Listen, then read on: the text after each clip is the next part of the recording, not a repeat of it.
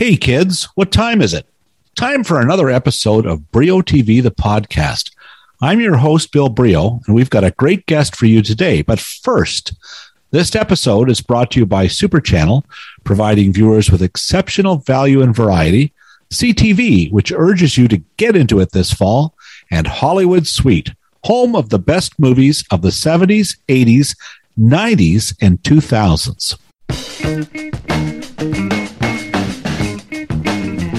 Express yourself.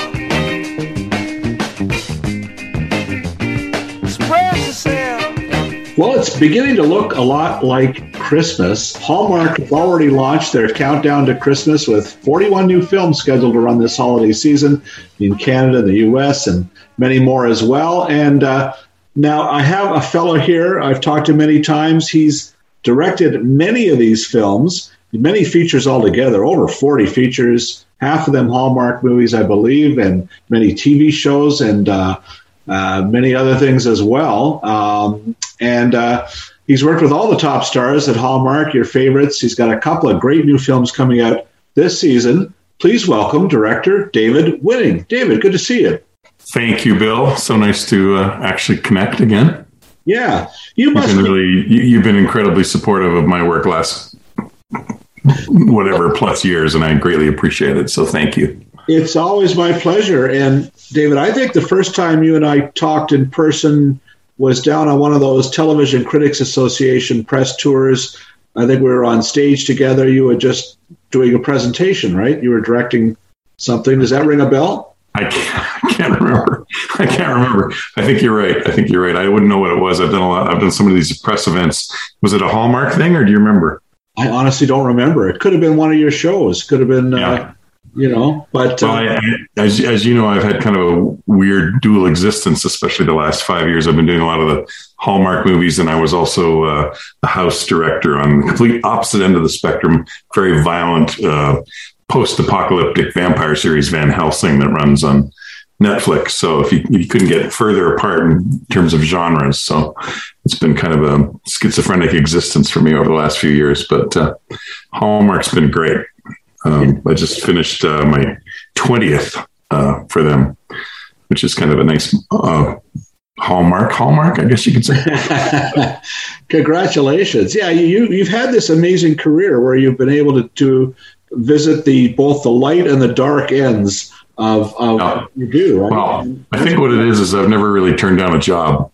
When you start out, you're so desperate for jobs, and then eventually you realize you're kind of, I guess, at some level of success or whatever, that you could be a little bit more discriminating. Not me. I just kind of take the jobs because I like to work with a lot of different people. I like to work, I've had the opportunity to work kind of all over the world. I did a dinosaur series in Budapest for ABC. I did a movie in like a 600-year-old Scottish castle, which was a complete riot.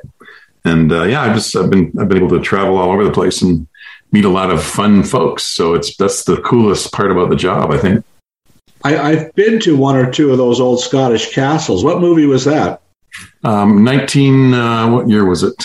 2000, later than that, 2002, I think it was. I was over in Scotland doing one of the 3 Merlin movies. I was doing the lowest budget Merlin movie, and we were shooting with Jason Connery and Deborah Moore. The hook for the movie was the Bond offspring. It was Sean Connery's son and Roger Moore's daughter were in this movie together. Oh, that's it was and we shot inside the Cromwell attacked castle. It was outside of Peebles, Scotland.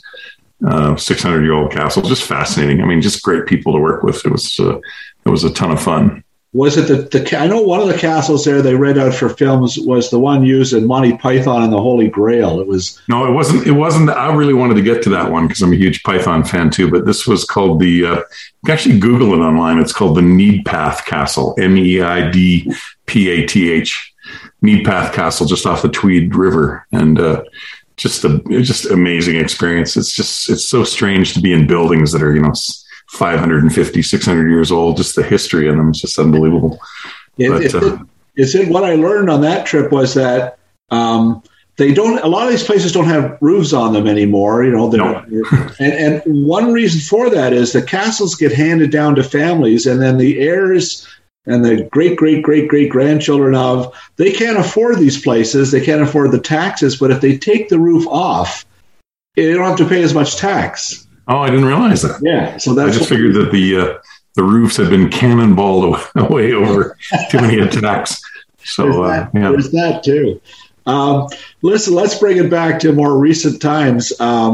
You actually had the distinction of opening the Hallmark season, the countdown to Christmas for 2021, with one of your latest films. And this is the one that stars Danica McKellar, Benjamin Ayres, and Jason Hervey. And it's the Christmas tree film here. You, Me, and the Christmas Trees. Yeah, originally aired October 22nd on W Network, and people can find it streaming and stuff in various places. It was a lot of fun. It was kind of quite an honor to open their season. I've been doing Hallmark movies now for about 5-6 years. Didn't really intend to. I just kind of fell into it, and I've been lucky enough to do 4 or 5 a year since 2005. Yeah, which has been great. I mean, it's a great company to work for, and it's great to do. I get teased about it a lot, but it's really great to do family entertainment, the kind of movies people, families can sit around and watch together. Well, yeah, not only families can sit around and watch, but these films draw 4 million viewers in the States, don't they? I mean, that's a mass audience now. Yeah, I think the total viewership in the States last year was something like 80+ million people watched these movies. And I think, as I've said quite often, and you've heard me say this, I think Hallmark Channel offers a safe harbor for viewers. I mean, sure, the stories are corny and sure they're very similar, but also they kind of offer you a lot of safety as a viewer. And I think people kind of need that, especially in dark times. People gravitate to that kind of safe entertainment. So these movies will outlive me, I'm sure. But, here we are. Everybody's gone through 18 months or so of isolation. They're wearing masks and fearful about COVID. And on top of that, you have, a lot of 4 years of political unrest in the United States. There's no end, the global warming, my God. So when you turn on a Hallmark movie, you don't have to deal with any of that for a couple hours. And, heat up. You turn on the fireplace and you heat up a nice hot cup of cocoa and you just sit back and watch. They're a lot of fun to make. I mean, the challenge is trying to make them a little bit different. I kind of like the challenge of that. I mean, I know when I started working for Hallmark, they used to say, they weren't really into moving cameras a lot. And I thought, this isn't going to be for me because I like to move cameras around. I like to use Steadicam and Ronin and all sorts of, because it's moving pictures after all. It's just a style that I love. And I started doing that. And then, of course, Hallmark loves it now. They're pretty excited about the movement. And I think other people have kind of adopted it. Not that I invented it or anything, but try to make the films lively and visual and pull viewers into the stories with all sorts of the way we choreograph it and the way we shoot the scenes and stuff, just to try to make each movie a little bit different and surprise people. Great working relationships now with folks like Danica McKellar and Lacey and all these other people that are the superstars at Hallmark. How many films have you done with Lacey, for example? Lacey Chabert, I've done 3 or 4 movies with. We just finished one of her crossword mysteries called Riddle Me Dead, which I heard just recently is airing on CTV Drama Channel. Nice. Across Canada. I wasn't sure. You're never sure where they're going to. They're going to run in the States on Hallmark, but I'm never really sure where they're going to end up in Canada. A lot of them run on W Network. Some of them run on City TV. But Riddle Me Dead was a fun. It was a different kind of offshoot. Hallmark's obviously taken some of their favorite stars and got mystery wheels developed for several of them, and so that was part of the crossword mystery. She plays a crossword. She's the crossword puzzle editor for the New York Times, I think, or something, some fictional paper. And she helps a police detective played by a guy whose name slipped my mind right now. Brendan Elliott. Brendan Elliott, actually. And Brendan and I actually went to the same high school in Calgary. We discovered through a shock. But what a small world. Small world. Many years apart, of course, because he's much younger than me. But That's the thing with Hallmark, is that most of those movies are shot in Canada, right? And whereas the Christmas Trees was shot in British Columbia. The one that was on the 22nd, You, Me, and the Christmas Trees, was Vancouver Island, actually shot partly in Victoria and just south of Duncan, BC. People who are familiar with the island, there's a tiny little village there called Whipple Tree Junction, just south of BC, and it's like a little Hollywood backlot that for some strange reason had never been used in a movie before. So we kind of introduced them to the movie world and decked it all up with our fake fish ice and our Christmas trees and made a little Christmas village out of it. But it's quite a nice little place. Talk a bit about that, because a lot of these movies are shot in May, June, July in Canada in order to have them ready for the Christmas season. And so you guys you're standing there in shorts and your crew and everybody else in t-shirts. Hawaiian shirts. Right. And the stars are in wool, dark, heavy wool coats and blankets and scarves and mittens. The price of stardom. Yeah, it's trying to tricky. You, Me, and the Christmas Trees was actually shot in a heat wave on the island. You know that we had quite hot weather. I'm not sure how it was out east, but in Western Canada, we had a major heat wave in August and September, and that's when we were shooting the movie. So the ice tended to melt even faster than normal, and the actors are all bundled up in scarves and parkas, but that's why they get the big bucks. Yeah, there you go. To look cold.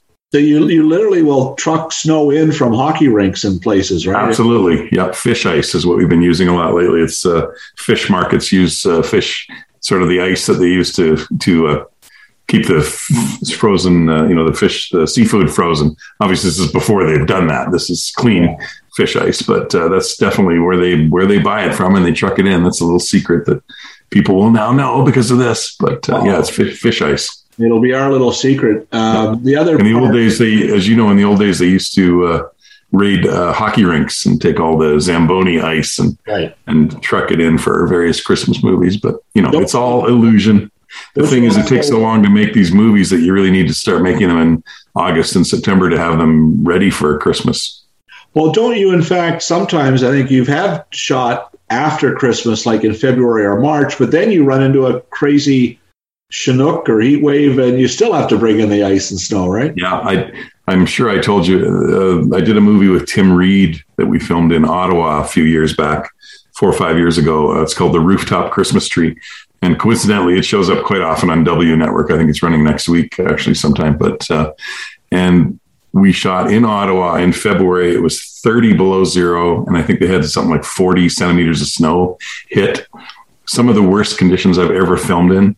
Wow. But down in LA, they're seeing the dailies going, this is amazing. I don't know how you're faking all this. It's incredible. It's like, boom, how did you do this snow? It looks real.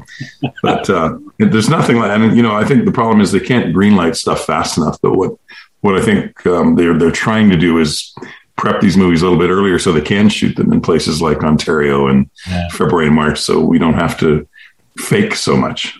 Right. It's much more fun to be able to broaden your horizons with a camera and actually see vistas. And Rooftop Christmas Tree, if anybody gets a chance to see it, was just a ton of fun because we were shooting in a little town just outside of Ottawa, Elmont, and it looks amazing. I mean, you can't beat the real thing. We'll be back with director David Winning in just a moment. There's music in the city, and the lights are on display. There's a big old tree for all to see, where the children run and play. I look out through my window. Have you heard about The Pact? The Pact. The only pact I'm interested in is the one where you learn to cook and make dinner every night. No. The Pact, the new 6-part limited series from Britain, available now exclusively in Canada on Super Channel. It's the story of a group of friends, a sudden death, and a web of lies. This kind of drama sounds familiar. I've met your friends, remember? The Pact is a show about secrets, friendship, and divided loyalties, where nothing turns out to be quite what it seems. John Doyle at the Globe and Mail calls it a nifty, down-to-earth British thriller. Hey, John Doyle is God. I bet you wish you could write like him. There are plenty of cliffhangers and twists, to quote Doyle, but the true pleasure is in watching these unremarkable women who live humdrum lives try to extract themselves from an anxiety-inducing nightmare. packed. You almost feel like you're right there, working on that brewery line in South Wales. How did you know it was set in South Wales? I read John Doyle's review, of course. And you should start reading them too. That's The Pact, available now on Super Channel Fuse. And remember, Super Channel is available through most cable providers across the country, Amazon Prime Video channels, or Apple TV Plus.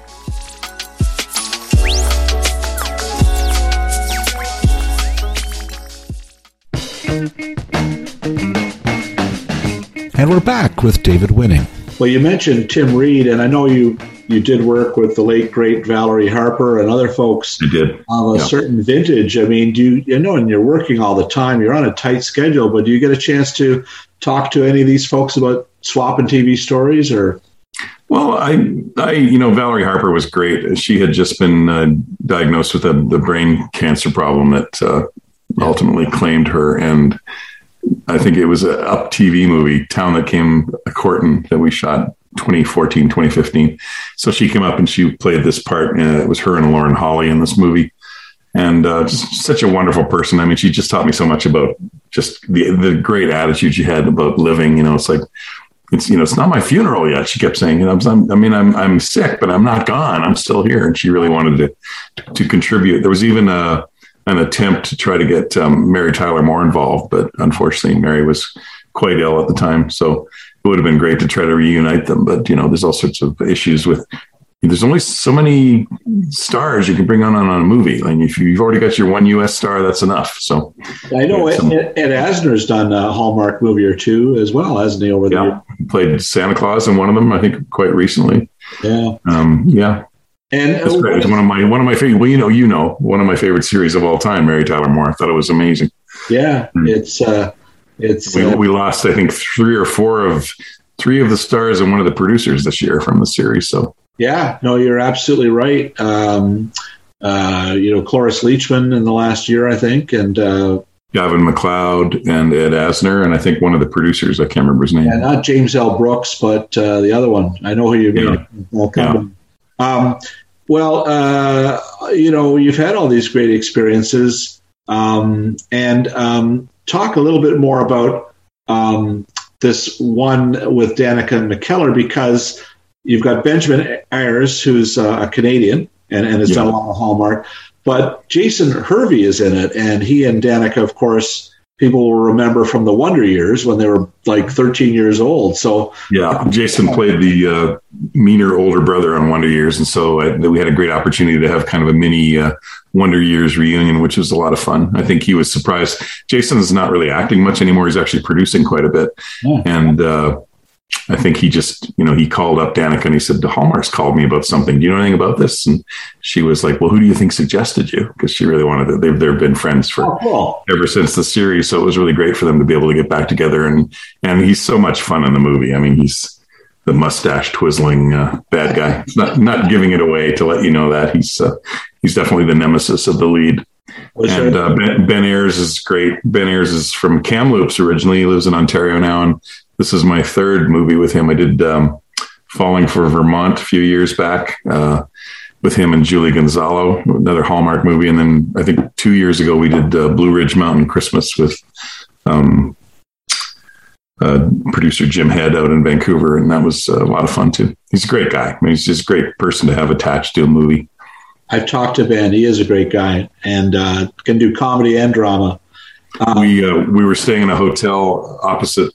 Our rooms ended up being opposite of each other in the hallway. And the secret about Ben Ayers is his wife's a brilliant cook. She's got a whole pancake business that they've started, Easy Peasy Pancakes. Wow. But the secret about Ben is that he makes every Sunday, he bakes incredible sourdough bread. So every Sunday, there'd be a knock on the door and there'd be Ben with a nice loaf of bread. So, once I got through with the movie, I had to try to lose the 20 pounds I gained working on it in Victoria, but you probably tried to extend the shoot another weekend. I keep texting him saying I miss my sourdough bread, but that was great. It was a lot of fun.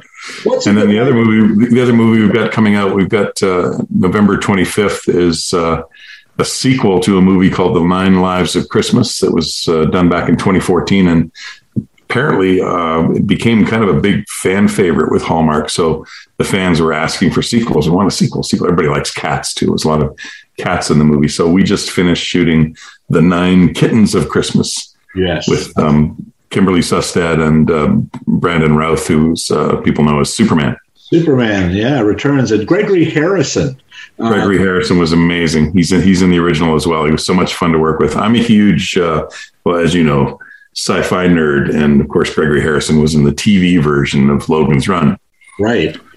And so I, teased him about that because I was a big Logan's Run fan. Logan's Run was this, I think people forget Logan's Run, but in 1976, and you know this, Logan's Run was the biggest science fiction movie of all time. Everybody loved it. It was amazing. And then it just got completely dwarfed and forgotten because 1 year later out came Star Wars. Yeah. But Logan's Run was quite a brilliant movie for me as a I think I was 15 or 16 when I saw it. And I just was a big fan. So then the TV series was not quite as long lived or memorable, but it was great to work with Gregory and kind of share stories about that. It was one of the most expensive series, I guess, Universal had ever done in the 70s. I bet. Well, and also, I used to work at TV Guide Canada, and I remember back in the day, he was in Falcon Crest and even Trapper John. Like, he's had a long career starting very young. Yep. And he's a really great guy. We had a lot of fun working with him and very, very professional. We only had him for 10 of the 15 days of shooting. But so we had to kind of lump all his scenes together, obviously, because he had some prior and following commitments on the movie. But just a joy to work with, just a real pro. Some people you just work with, you just get. I mean, I did a movie a few years back in Montreal with Bruce Dern, who's one of my idols. Wow. And I would I would be sitting beside the camera and Bruce would be doing one of his speeches for the movie. And I just got lost in it because some actors are just really captivating and you realize why they're movie stars, and Bruce Dern was certainly one of those people.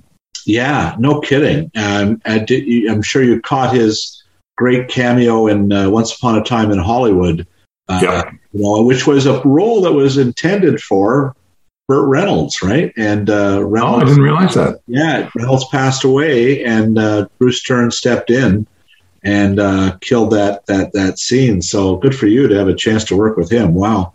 I have a whole story on my website if people are interested on www.davidwinning.com. I did a whole article thing about working with Bruce Dern in Montreal because some people know this, but he broke his leg shooting Swamp Devil for us.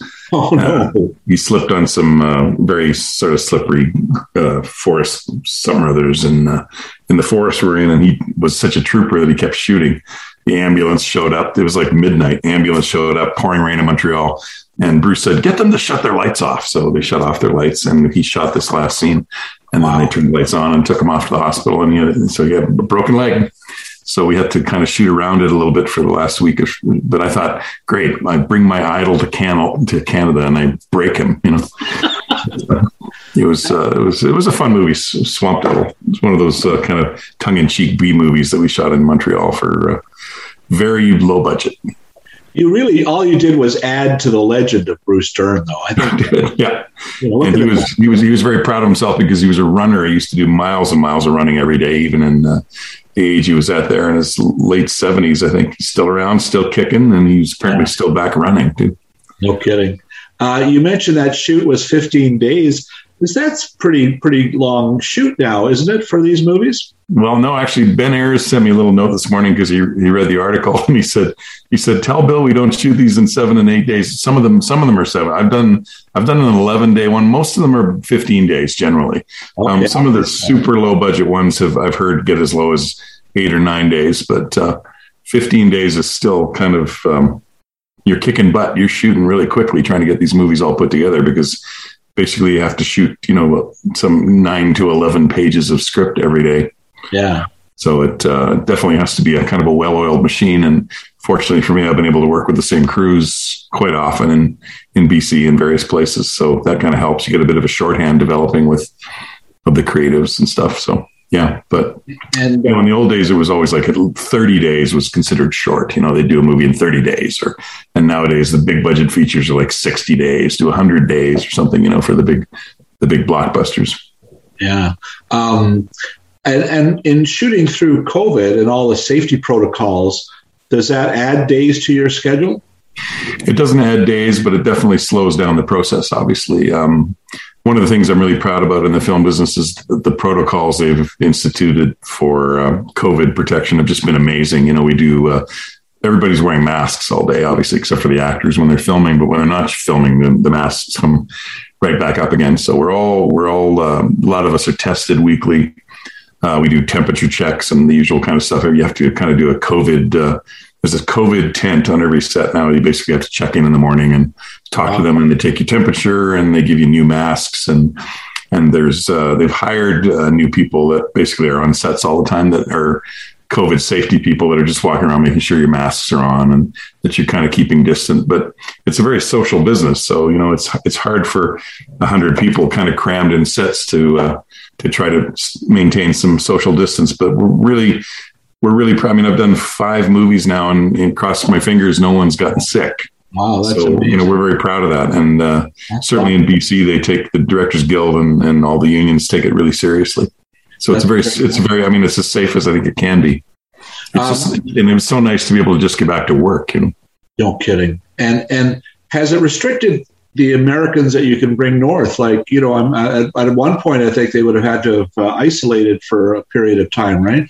Yeah, I've worked on a couple of films where they had to basically come up first week of our prep. We usually prep for 3 weeks and then shoot for 3 weeks. The first week of our prep, the stars would arrive and they'd have to quarantine for 14 days. But you'd still be able to have, like we're having now, Zoom calls. So much of the business now is Zoom calls, which is great. It's something that I think will probably continue on after. Because in some ways it's a lot more efficient to be able to just see people and I mean, I've held up diagrams and maps and we do all sorts of things on Zoom calls now, and in some ways it's a lot more efficient. But so that's kept people safe and separated. It's not much fun for friendships, it's very kind of it's tough, yeah. It's a bit clinical of a world where you can't reach out and give people hugs and high fives and stuff, but. Well, here we are. Don't go away. We'll be back with more winning stories in just a minute.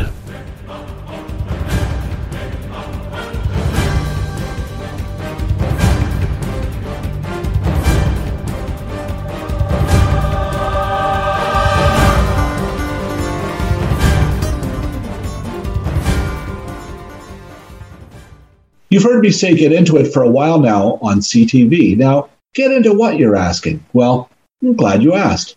Let's start with our pal and former podcast guest, Jan Arden. Look for special guests to be dropping in on her this November, including Tegan and Sarah, as well as Michael Bublé. And also look for Jan to get mixed up in a love triangle. Isn't she always? On The Voice, November means we're getting into the knockout rounds. Look for judges Kelly Clarkson, John Legend, Ariana Grande, and Blake Shelton to start stealing each other's artists. Shame on them. That's on Monday nights. Tuesday on La Brea, time is running out before the window to home closes and the survivors of the sinkhole scramble to escape. And I thought the potholes in Brampton were bad. And on Sundays, Celebrity Wheel of Fortune has a boy band reunion with Joey Fatone from the NSYNC group, you remember them, and 2 members of Boyz II Men, all spinning and solving puzzles for charity. This November, CTV also has all new episodes of The Good Doctor, Queens, and Grey's Anatomy coming at you. So get into it all month long on CTV. Talking, of course, with David Winning, director of many, many films and a native of Calgary, Alberta, correct? Yes, Calgary, Alberta. That's where I'm speaking to you from today. Beautiful southern Alberta. There you go. Where there is no snow as of yet. Well, knock wood. Keep those fingers crossed. I bet you there will be, though, at some point this winter. Oh, yeah. As there will be. It's heard it's going to be a hard winter. Yeah. As we always hear. The almanac always tells us, get your parkas out and undust that snow shovel and get ready. David, we talked too about this before. You started, your interest in making films began when you were a youngster. I think you were like just 10 or 11 shooting on Super 8 film. Is that true? I don't even know if people, I did a radio interview this morning and I said I had my Super 8 camera and I thought, I don't think anybody even knows what that is anymore. But yes, in the old days, we used to make our little home movies with 8mm cameras and Super 8mm, which was a format that was created by Kodak, I think, in the 70s for home use, which was just offered a bigger image to shoot. I started making films. Yeah. Well, yeah. I was 10. My dad got me a little Kodak Instamatic camera. There's a picture of it on my website. So people go see the website. You'll learn more than you ever want to know about me. But great site.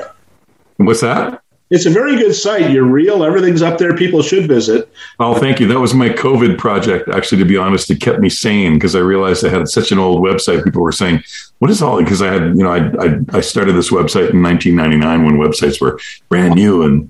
And I realized I hadn't changed it in 20 years and I was getting teased about it. So I spent a lot of COVID kind of updating and I have a web designer that works with me in Las Vegas that was helping me put up, and we've got like over 100 video clips on it and stuff, which is a lot of fun. I mean, it's like, so I see my life pass before my eyes when I click on the website, but there's all sorts of, what do you call them? Easter eggs and hidden stuff in there for people that are really bored and want to find out, how do you, I think one of my purposes in life now is to try to inspire people that are coming up. I think it's really important to get people excited because, I started with nothing. I started with zero.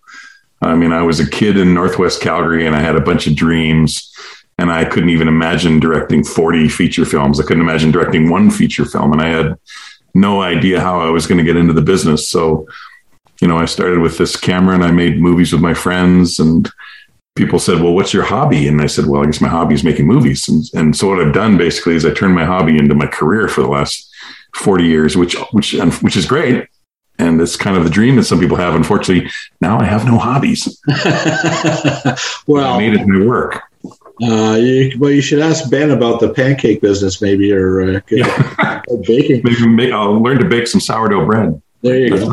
What do you recall those early films? I'm fascinated as a youngster. Were they slapstick comedies? Were they dramas or sci-fi? What were you doing when you started it? Oh, kind of a bit of everything. I used to do a lot of, you can actually watch them there on YouTube. That's one of the things you could, I put a bunch of them up on YouTube. I call them backyard epics. But if you go to the website and look at, there's a time tunnel thing or something. I can't remember what it's called on my website. The Wayback Machine, I think I called it. That was my tribute to Rocky and Bullwinkle.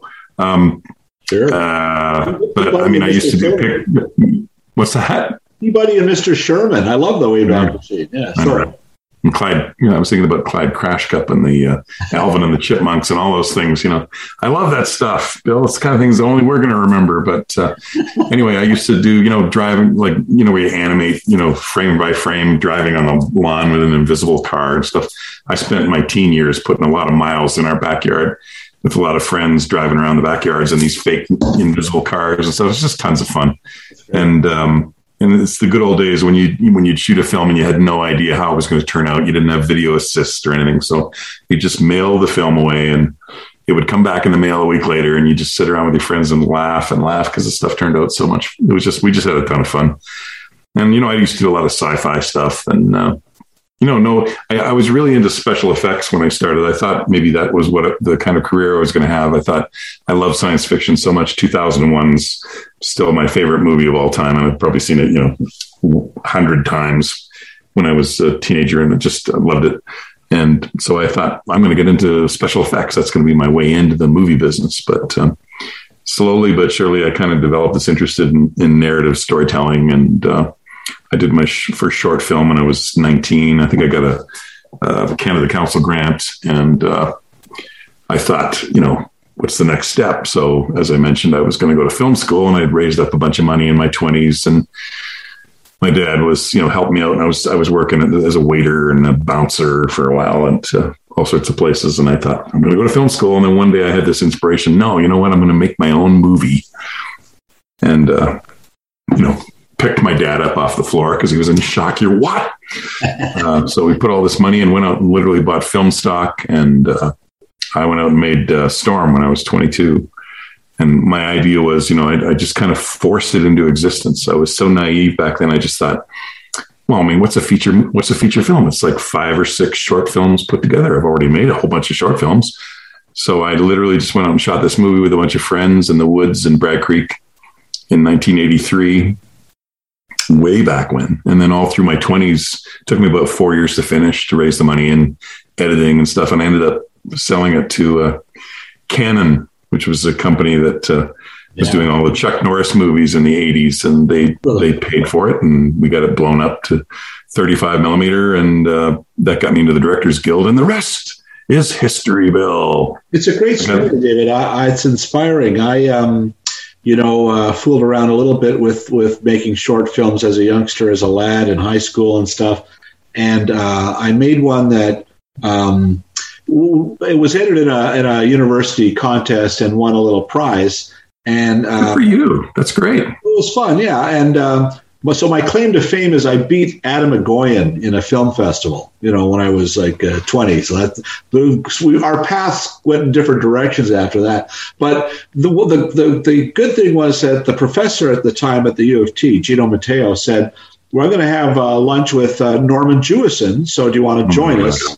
So I got to sit at the foot of the master and listen to him. And the thing, at the time I was thinking, maybe film school, maybe, what do you think, Mr. Jewison? And I remember him saying, no, for God's sakes, don't do that. Drive a cab, do what you did. Be a bouncer, be these things. Because if you haven't lived, if you don't have any stories, you have no business telling stories or making movies.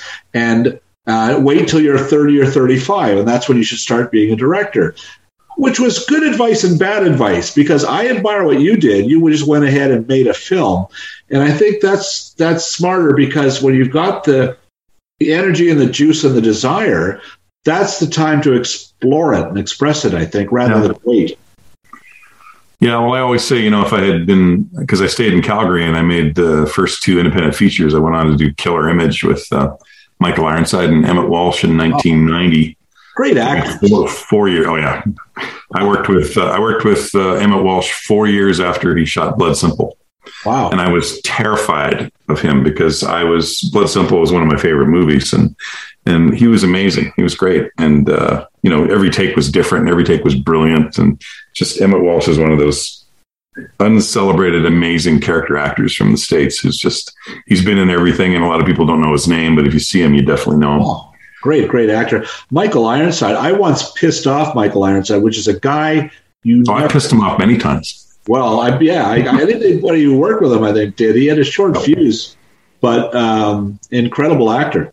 Yeah, he's really great. Well, Michael Ironside got my career launched because, as I was saying, this was the reality check for me. It took me 4 years trying to raise money, and this was, just slogging and phoning and trying to call people. And somebody said, well, have you sent it to Michael Ironside? And I didn't have a contact for him. And we sent it to Ironside. He loved it. And 3 weeks later, we were fully funded and shooting the movie. Wow. And I realized that naively, as I said, Storm happened because I just didn't know any better. And Killer Image happened because I realized that the entire business is driven by star power. Nobody cares who the director is or the writer is. They only want the stars on the screen. So once I got Michael Ironside and Emmett Walsh involved, we were off to the races. But that was a very valuable lesson for me. No kidding. Good for you.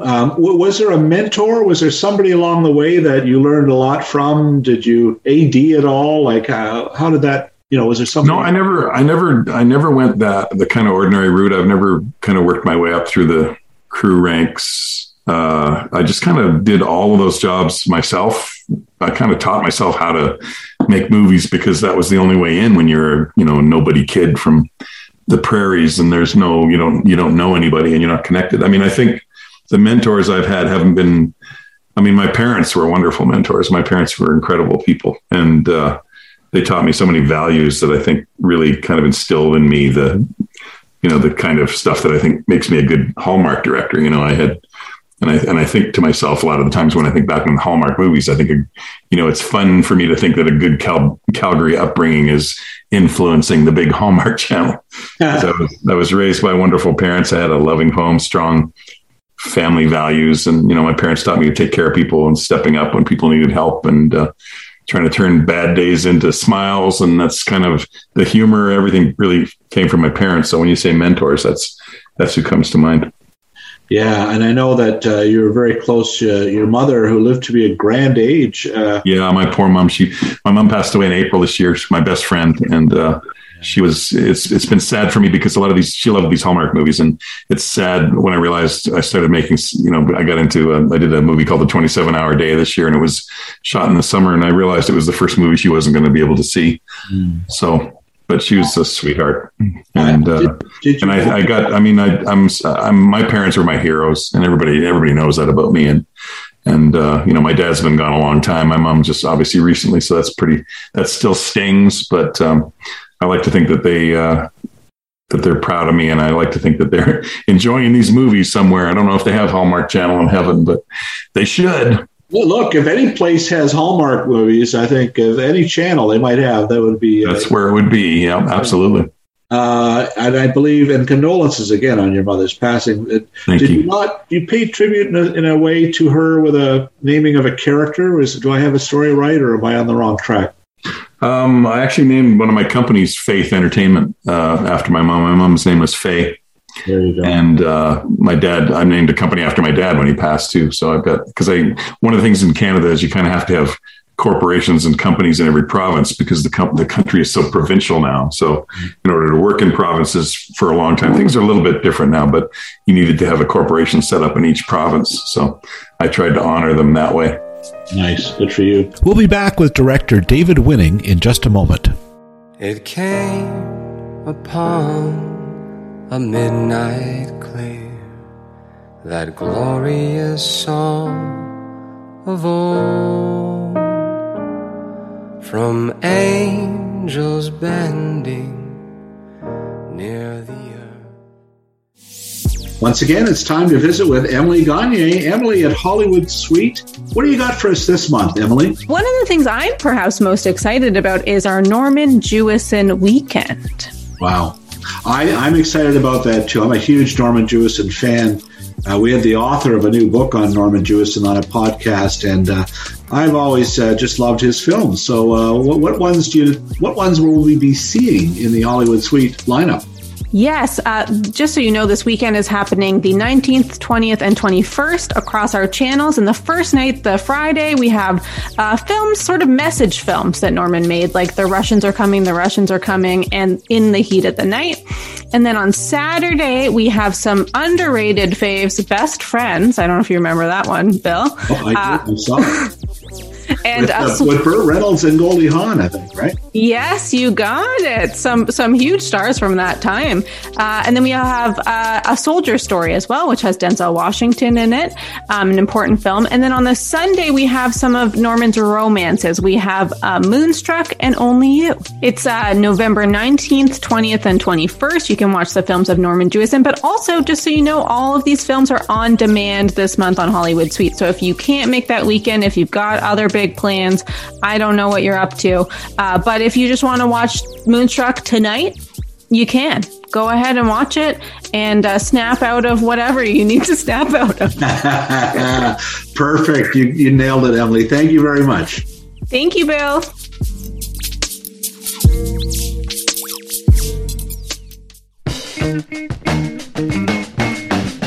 Here he is again, director David Winning. Just wanted to talk a little bit, David, about the other genre that you were so proficient in with Van Helsing and all these, supernatural sci-fi vampire films. Yep.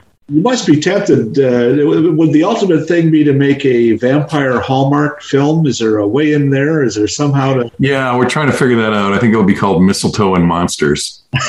So we're just trying to figure out the right script. I don't know. I try to separate my career because I always figure if Hallmark finds out how much science fiction and scary monster and horror movies I've done, they're not going to want to hire me again. But I firmly believe, and I've said this always, entertainment is entertainment. Doesn't matter the genre, whatever it is. You're always trying to pull people into stories and pull people into characters. And literally have done, I'm not sure there's a genre that I haven't done. I did kids series for Nickelodeon I've done 6 or 7 kids series. I've done Westerns. I've done a ton of sci-fi. I did Andromeda for 5 years with Kevin Sorbo, and I did Stargate Atlantis and Earth Final Conflict down in Toronto. And then what else? I've done, comedies. But the truth is, all of it's all the same. It's all entertainment. It's all about, it's all about sucking people into stories and pulling people into storylines and characters.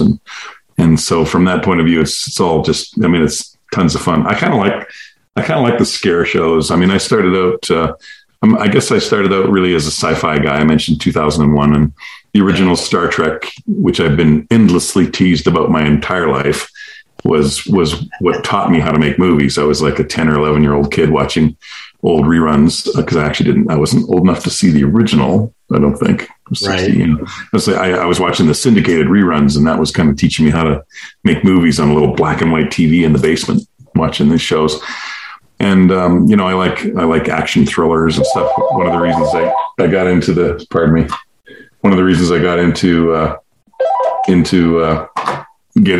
making movies was because of Marathon Man, 1976. Oh yeah, the famous, Dustin Hoffman and Laurence Olivier and the dentist stuff. That was kind of what pulled me into thrillers. Is It Safe? Wasn't that the one he drove away? Yeah, no, that's a scary. One of my favorite thrillers of all time. What you mentioned 2001 and Stanley Kubrick. He must have been a hero in terms of directors. Who other? Yeah, Stanley Kubrick is the man. I mean, I'm one of my idols was Kubrick. I wish he had lived longer. Kind of robbed us of another 10 or 20 years of great movies. But Stanley Kubrick's probably my favorite director. I've also, on the complete other end of the spectrum, was a huge and am a huge John Carpenter fan. Oh wow! I loved all of John Carpenter's movies, like The Fog and Halloween and stuff. Halloween, especially when I was younger, because it was such an amazing breakthrough for a kind of a nobody filmmaker who made this little movie for, well, at the time, low budget. It was about $300,000 in 1978. And up until recently, it was the most successful independent film of all time. I think it made $51 or $52 million. And I think it got bumped off the pedestal by Blair Witch Project. Wow. Amazing. And then I'm sure there's been something since, but so big John Carpenter fan. I'm huge. I think the best screenwriters working today and have probably never made a bad movie are the Coen brothers. I love the Coen brothers movies. And I'm a big fan of Tarantino, although I think Tarantino's kind of low class, but quite brilliant in his own right. Yeah. Oh, can't argue there. What is the scariest movie you've ever seen? The scariest movie I've ever seen is one that well, there's two of them, actually. The scariest movie I've ever seen, I actually haven't seen because I have never been able to watch it. 1973, The Exorcist. Wow. It's one of those movies that comes on in hotels once in a while when I'm working, and I think, gee, The Exorcist is on. I've never seen it. And so I'll start watching a few minutes, and it's just an incredibly creepy movie. And it's like, no, I'm done. I click it off. And probably the scariest recent movie was I'm into the Japanese horror stuff, and The Ring, the remake of The Ring, really shook me up. I couldn't walk by television sets for a few years. And I was a big fan also of the Paranormal Activity movies. I found them really freaky, the sort of found video movies. There's something about that sort of pseudo fake documentary things that I find kind of creepy. Yeah. Blair Witch I thought was really creepy. I think I was a friend I was with didn't think it was very good at the time. I remember being teased about it, but I got creeped out. I'm a kind of a sucker for monster movies. 28 Days Later, I saw the very first day it opened, scared the crap out of me. Same here. I love. I mean, to me, they weren't zombies, of course, they were rage victims. Yeah. But to me, that was the first movie that had kind of sprinting zombies, which I found terrifying. Yeah, no, that scared the hell out of me. Well, those are good choices. Now, I like to ask folks three questions about television right now. Is there a series that you're binging? I know you're very busy. You're making all these films, but when you get a chance to watch TV, what are you watching? Oh my gosh. When people go blank when they think of Netflix stuff, I'm binging a lot of shows recently. I think I'm starting on the one that everybody's on right now. I think I'm 3 episodes in on the Squid Game. Right. Which is great. I'm a big fan of, I thought one of the best series for me personally that I've seen on Netflix in the last 5 years, another scary show, was Haunting of Hill House. Wow. And the sequel that came out, The Haunting of Bly Manor, was also good. Oh, and of course, the one recently that I just binged was Midnight Mass. Same director, Mike Flanagan. Very scary, brilliant. I don't know if you had a chance to see that, but it's no. I'll have to catch it. It's quite good. Yeah, it was shot in Vancouver as well. Were you a Cronenberg fan? Yeah, I've got Cronenberg was one of my kind of heroes, but I have I think 3 favorite Cronenberg movies, which are probably not everyone's favorite. I think my favorite of his movies is History of Violence. Wow. Which I thought was quite brilliant. And probably tied in first place for favorite would be The Fly, Jeff Goldblum. It's something else, isn't it? Yeah. Amazing. And Eastern Promises was pretty amazing. I tend to like his more heavier drama action kind of thrillers than the creepy earlier horror stuff. But obviously I have a kind of a connection with Michael Ironside and Scanners. Yeah. Which has been kind of fun, but yeah, I've done 2 movies with Michael now. The story there is I interviewed him. He was on ER many, many years when ER, which was a tremendous 15-season hit, when it started, he was sort of the mentor doctor to all these kid doctors. And that was going to be the series. And then after 6 episodes, he quit. And he went and did a submarine show for Fox or somebody that didn't last. And I interviewed him and said, well, why on earth would you leave ER? And he said, even a comfortable chair will kill you if you sit in it long enough. That's funny. What's the thing to say? Sounds like him. Yeah. I thought he could have sat in it a little longer. Now, we talked about the shows you're watching now. When you were a youngster growing up in Calgary, was there a kids show that you just couldn't miss that you would race home from school to see? Star Trek. Yeah. But I was thinking about do you remember The Amazing House of Frightenstein? Yes, Hilarious House of Frightenstein. Hilarious House of Frightenstein, yeah. Billy Van. Definitely, that was like a morning thing I had to watch. Yeah.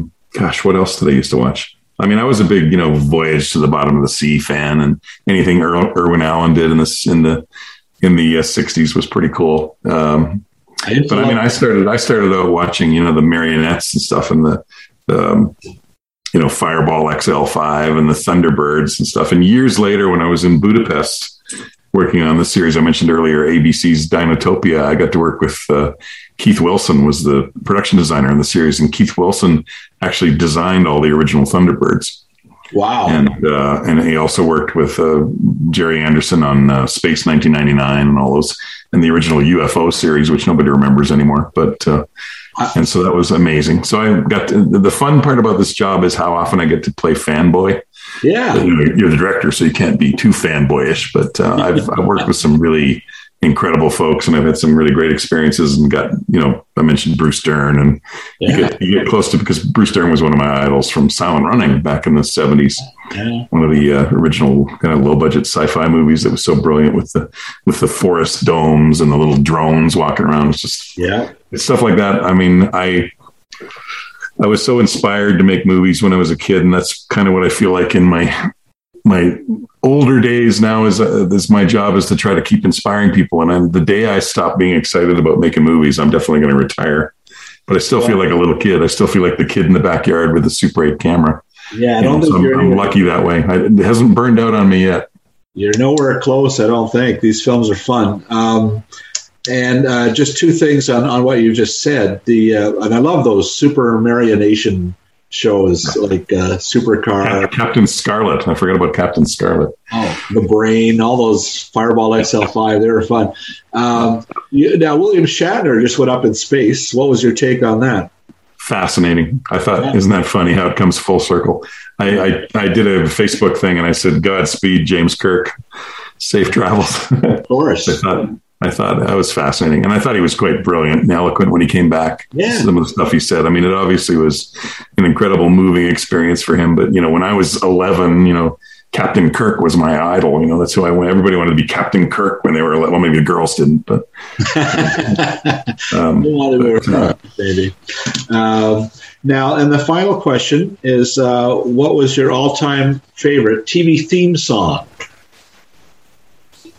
Oh my gosh. My favorite? All-time favorite. Oh gosh. It's going to be a tie between 3. Is that possible? That's absolutely accepted. Yes. I feel the same. Hawaii Five-0. Oh, that's a great theme. Mission Impossible. Yeah, another one. Both of those are the same composer, I think. Are they Laszlo? Yeah, the same guy, Schiff. Maybe the same guys. And for the sappy side of me, the Hallmark side of me, I love the theme to Mary Tyler Moore. Yes. Who can turn the world on with her smile. I love that theme. And I love that whole series. I've heard, and I think Jim Brooks was the name of the guy we were trying to remember who passed away in the last year. No, not Jim Brooks. No, James Brooks is still around. I'm trying to remember the other guy's name. Yeah, isn't that crazy? But the story behind that theme is the composer walked in, Curtis, I think was his name, and played them that song. Is it Sonny Curtis? Sonny Curtis, exactly. So he played that theme to the Mary Tyler Moore Show, Who Can Turn the World On with Her Smile, and they liked it. And they said, yeah, let's go with that. And no one's ever really heard from him again. No, I know. I think he had any other song or credit. Like he wrote. Yeah. Where did this guy go? I have a 4th, actually. Okay. Sorry. Yeah. Welcome Back, Kotter. It's a great one. Yeah. Welcome Back, Kotter. Interesting. John Sebastian. John Sebastian, exactly. And a pretty cool show, too, with the Sweat Hogs. Yeah.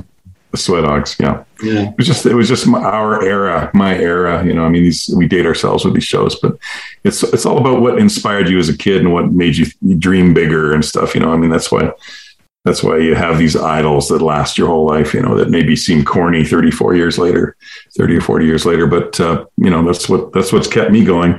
And it's just weird to think that I don't know if I've become this yet because I can't really judge my career yet. But it's nice to think that I hope these movies survive me, and I hope they're inspiring. You know, I have a very good friend who says to me, no matter what you do, every movie you make is going to be somebody's favorite movie in the world. Or every TV show you do is going to somehow inspire somebody. You know, maybe a lot of people won't like it, but like, for example, you know, these 2 movies that are coming up this new Christmas season, it's going to be somebody's favorite movie ever. And that's kind of exciting. You know, you touch one person and, you know, move them and they like the story and watch it over and over again. It's like you never know what's really going to hit. You just kind of try your best and try to make everything as entertaining as possible. Well, it's working, David. Congratulations. Those 2 movies, again, You, Me, and the Christmas Trees. That's premiering. Well, it's already on Hallmark. You can catch it there, stream that one. And also on W Network in Canada, as well as Hallmark in the United States, and the 9 Kittens of Christmas. What's not to love about 9 Kittens of Christmas? How could you not watch this movie? It's actually, it was adorable. Tell us, kind of fun. What's it about? Can you give any hint? Well, it's about the 9 Kittens of Christmas. It's about Brandon Routh, Superman to a lot of folks, plays, he's reprising his character from the original movie, The 9 Lives of Christmas. He's working at his fire station. He's the chief of the fire station. And suddenly one day this box shows up with holes in it and there's 9 kittens inside. So, and through the course of the story, he reunites with Marilee, played by Kimberly Sustad. And they have, well, maybe or maybe not. I can't tell you. I can't give it away. It's a spoiler. You know, I think, Are they going to rekindle their romance from the original movie or not? But during the course of this, they have to find homes for these 9 adorable kittens. And, you know, they say never work with kids and animals. And I had an amazing child star in this movie. And I had 9 gorgeous kittens who I think have all been successfully and rather quickly adopted by various crew members. Not me. I missed out, but yeah, they're all in safe homes now. Kimberly Sustad, she's Canadian, right? From Ottawa, I think. That's right. Yeah. Kimberly's great. I've done 2 movies with her. She played Aaron Krakow's sister in Snowman. I can't remember the name of the movies. Something about snowmen. It's like the movies. The titles all blend together, Bill. I'm getting old. On Hallmark, they've got their whole Countdown to Christmas list up now, and it's called Sense, Sensibility, and Snowmen. It was a movie we did a few years ago. I've done 4 movies with Erin. She's a lot of fun. They did a series Hallmark, right, where they took classic novels and they gave it a Hallmark twist. That was one of them, I think, right? Exactly. Yeah. Pretty cool. Listen, David, you've been very generous with your time. Congratulations on everything. You probably have another film to direct in days or hours or weeks or something, right? I've just got to go right now. I don't know what you're talking about. What? Yeah, absolutely. I'll better let you go. Always trying to be busy keeps me out of trouble. Well, keep it up, man. Congratulations. Thanks for your time, and have a wonderful Christmas when it comes around. Merry Christmas, everybody. Thank you, Bill. I appreciate the support. Thanks very much. All right. Take care, David. One brief note before we go. The name of that Mary Tyler Moore Show co-creator and executive producer who passed away earlier this year, it was Alan Burns, who died in January at 85. He also wrote the movie A Little Romance. And, well, listen, thanks for all the laughs, Mr. Burns. That's how I'm going to remember your name now, Mr. Burns. Also, the Mary Tyler Moore Show theme song, Love Is All Around, was indeed written by Sonny Curtis, still with us at 84. Curtis was a member of Buddy Holly and the Crickets. He continued to perform with the Crickets and wrote many songs for others, including Walk Right Back, recorded by everyone from the Everly Brothers to Anne Murray, I Fought the Law, covered by dozens of recording artists. Bruce Springsteen, Green Day, the Dead Kennedys did a version. And More Than I Can Say, recorded by Bobby V and Leo Sayer. And he really did make it after all. He was voted into the Rock and Roll Hall of Fame, along with the other Crickets, in 2012. You can take a nothing day and suddenly make it all seem worthwhile. Well, it's you, girl, and you should know it. Each glance and every little movement. Well, that's it for this episode of Brio TV, the podcast. Our producer is Phil Hong, artwork by Katie Brio, and please follow us and subscribe on Buzzsprout, Spotify, Stitcher, Google, Apple, or wherever you listen to these things. And remember, you can always catch up on TV news and reviews daily at Brio.tv. I'm Bill Brio. Thanks for listening.